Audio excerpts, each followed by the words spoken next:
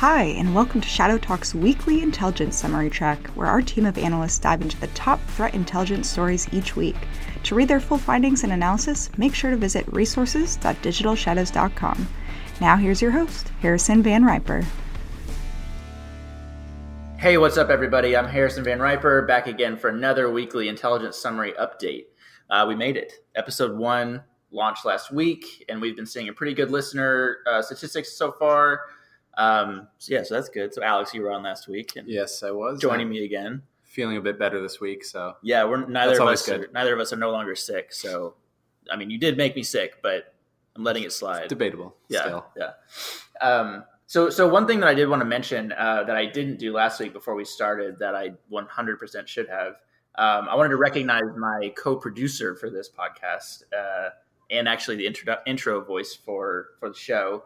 Anna Alessandra, who put in a lot of hours and has put up with a lot of my stupid questions and, just put a lot of soul into this. So to try and get this track ready to go for 2019. So I just wanted to give her a little shout out there. So yes, so as I said, with me this week is Alex Giraku, back again, back to 100%, I'm guessing. So Alex wrote the InSum this week, so we'll be looking at him for a rundown of the main story. Also joining us is Philip Doherty. Philly D, how's it going? Not too bad. Thanks for very, very, very much for having me on. Yeah, of course. So Phil is a strategic intelligence analyst, as is Alex, and he's based out of our London office. And when Alex and I got to travel to London last year, we met Phil for the first time, and I think it's safe to say that we're all pretty much best friends now. I think that's fair to say, right, Phil? That is fair. That's fair. And, that happens after a lot of late nights. McDonald's especially. Definitely McDonald's. That's a whole different podcast. Exactly. All right. So we'll leave that for a different time. So anyways, enough about our shenanigans. Alex, talk to me about our main story this week. So the main story this week combines two separate incidents that we saw occur over the past week. So both of them involved unrelated cyber attacks against two different companies, the first of which targeted an Italian energy contractor, Tecnimont, and the second targeted a Chilean ATM network operator called Redbank. So the first attack against Tecnimont was attributed to a Chinese organized crime group, and the second one targeting Redbank, after some research, was attributed to the North Korea Lazarus Group, which is a pretty high-profile group. We've done a lot of research on them. They're very well known. And what was interesting about these two attacks is even though they were unrelated, they both exploited culturally specific social engineering lures to help facilitate those large-scale thefts. Now, the attack against Tecnimont, the cyber criminal group stole about $19 million from an Indian branch of the company. And what they did was that they used business email compromise and some other techniques to impersonate several of the company's executives, in addition to a purported Swiss-based lawyer. And so they coordinated emails, they went on conference calls with the managers at the company, and they managed to convince them to do 3 separate transactions before they finally got caught, and that totaled to about $19 million. And the second attack against Redbank, the threat actors, similar, they communicated via video and email. They convinced an employee there over LinkedIn to apply for a job. And so over the Skype conversations, they managed to convince him to install a malicious payload on the company network. And while that was successful, the company reportedly mitigated the attack before it was able to cause any significant damages. And so what's interesting is that they both use these culturally specific lures to help promote their attack and make it more successful. This InSum article is mainly about comparing the two attacks, right? And I think what's interesting that you kind of highlighted already was the fact that they use these cultural cues. So can you tell me a little bit more about what it was specifically that they were doing and why this is a little bit different than what we've seen previously? So for the attack against the Italian company, so the Indian branch, the attackers, they used a name of a Swiss lawyer, allegedly called Luigi Corradi, who is not an actual Swiss lawyer. That's actually the name of a well-known early 20th century Italian engineer. But because they were targeting individuals in India who might not be as aware as someone based in Italy would be to that kind of cultural persona, it wouldn't have raised the same red flags it would have if they targeted the main facilities. And so they were likely well aware that that was going to happen the way it did. And so both of these attacks likely required significant reconnaissance and time investment. And so it shows that these groups are very much invested in coordinating these types of attacks and kind of being aware of these cultural and geographic boundaries and exploiting them in a way. If somebody had just taken that name and popped it into Google, would that have come up? The fact that it was like an Italian 20th century person? Yeah, so he seems to be pretty well known throughout Italy. If you look at Wikipedia, there's only one article, and that is in Italian. And the article is pretty fleshed out, but there's no equivalent in other languages. So it looks to be pretty focused towards the Italian crowd. So even if you had done like a little bit of due diligence on that. If you had Googled it, yeah, you'd have found out that this name, I mean, it could have been a coincidence if there was an actual Swiss lawyer with the same name, but likely not. Sure. And so for the attack against Red Bank, which was allegedly coordinated by Lazarus Group, they similarly had physical resources there on the ground in Chile. So they managed to coordinate with an individual there who was able to speak native Spanish. And that really helped them out with those voice communications with the Red Bank employee. It makes that seem more legitimate, the job offering. It likely is trying to build this element of trust that would help them succeed in their attack. So what is kind of the main point that you wanted to draw out in this article? So the main point is that these kinds of sophisticated and organized threat groups are probably going to continue to use these specific culturally relevant social engineering lures to help facilitate this kind of theft and these fraud operations. So instead of ignoring these boundaries, they're showing that they're willing to work around them and incorporate them into their attacks and make them greater chance of succeeding. And what can we expect kind of moving forward? Is this something that you think we'll see a lot of, or what do you think? So I definitely think so, especially if you're looking at Lazarus Group, who's shown a continuous interest in the Latin American region in specific. So the fact that they're willing to coordinate with actual human resources there on the ground means that they see it as a worthwhile investment. So they're likely going to continue operating in the region, trying to facilitate these kinds of attacks and operations. And it also highlights the importance of having a strong security culture awareness throughout an organization, right? So you can have as many technical safeguards to prevent and mitigate against attacks, but your organization is only going to be as secure as the people that work within it. So it's really important to be able to recognize these social engineering lures. So being able to pick out what seems slightly off about an email or a correspondence that you receive and being able to identify that before they're able to cause any kind of significant damage. Yeah, that's a good point. I think I've heard a lot of people in the kind of InfoSec community be talking about we've gotten pretty good at defending against technical threats, right? I mean, we do a lot of malware analysis. We do a lot of email, prevention, or I should say spam prevention.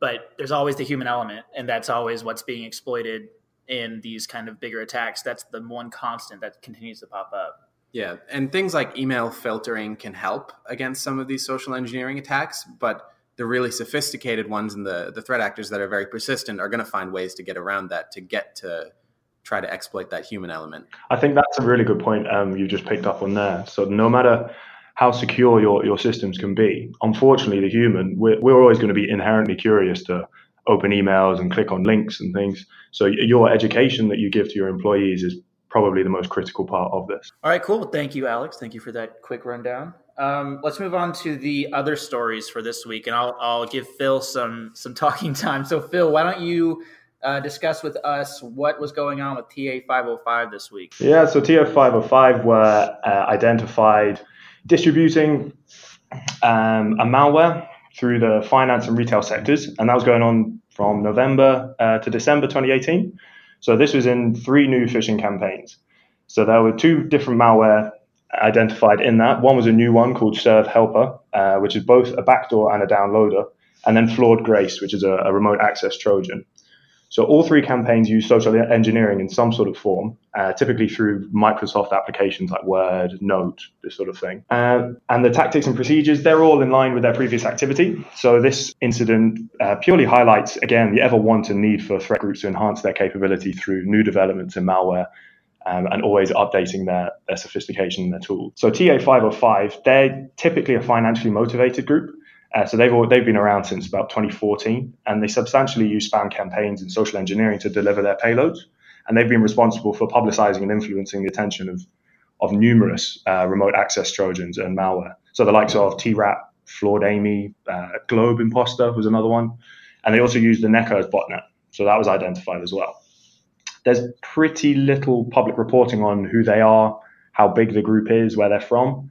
But some have started to try to piece together sort of the attack timescales as an attribution, as they typically coincide with the Russian Orthodox holidays. But I think a lot more would need to be done to make that attribution confirmed. Yeah, I think they're an interesting threat group. So we've seen them pop up, fairly recently within the last few months, and they kind of they've been around for a long time. I mean, people have been kind of tracking them for a while now. But again, like you say, there's not too much confirmed public reporting on it. So I think it's an interesting kind of group to continue to exist within the landscape. Yeah, definitely. They've been continuously active as well, which is something that we don't often see with, or is a bit rarer in these sorts of groups. They sometimes fluctuate, or they might have a different annual or biannual peak in activity. But TA505 seem to be consistent in their activity. All right. So then moving on, a 2-year DNS hijacking campaign has been identified and linked with nation-state threat actors in Iran. Phil, do you know any more about this? Yeah, so the incident has reportedly been going on, as you say, for the last 2 years. So between January 2017 to now, to harvest targeted usernames, passwords, domain credentials, this sort of thing. So it uses a tactic called DNS hijacking. So it's a method that threat actors can use to redirect internet traffic. So typically to malicious domains controlled by the attacker, and it compromises how the server looks up the domain name. So the attack has affected telecommunications, government, and ISP sectors. So in the likes of the MENA, Europe, and North American regions. And as you say, there's speculation that the attack is coming from an actor directly linked to the Iranian government, as it targeted entities aligned with typical geopolitical interests from those regions. So these attacks can be typically mitigated through the use of trusted SSL certificates, or using multi-factor authentication on the domain administrations. All right, thanks for that, Phil. And then finally wrapping up this week, Alex, there's some more ransomware stuff going on with smaller city governments. What's going on there? So this time it was the city of Del Rio in Texas. They reported that they were affected by a ransomware attack in January. So this is among the many that we've seen in recent months. So these ransomware attacks that are targeting these small to medium-sized city governments, primarily in the US. For this one in Del Rio, the staff resorted to manual processes. So they had to use pen and paper, and they didn't have access to any historical records or anything like that. And so what the city government did was that they disabled the internet within the organization to prevent any further attacks. And they made sure that their employees weren't able to log into any of the systems, just in case that they were affected.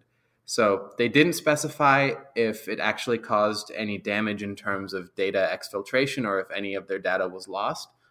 But judging by the report and the advisory, I don't think that it had a significant impact other than making them use pen and paper.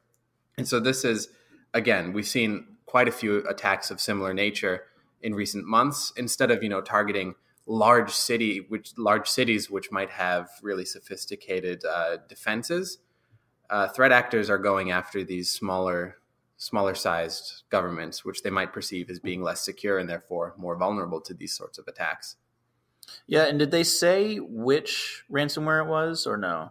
So they didn't specify what ransomware it was. They didn't give too many details. But notably with this one is that, so usually these ransomware attacks will have a cryptocurrency wallet to send the funds to, but this one also had a telephone number that they could call to make the payment, which was unusual, and that stood out to me.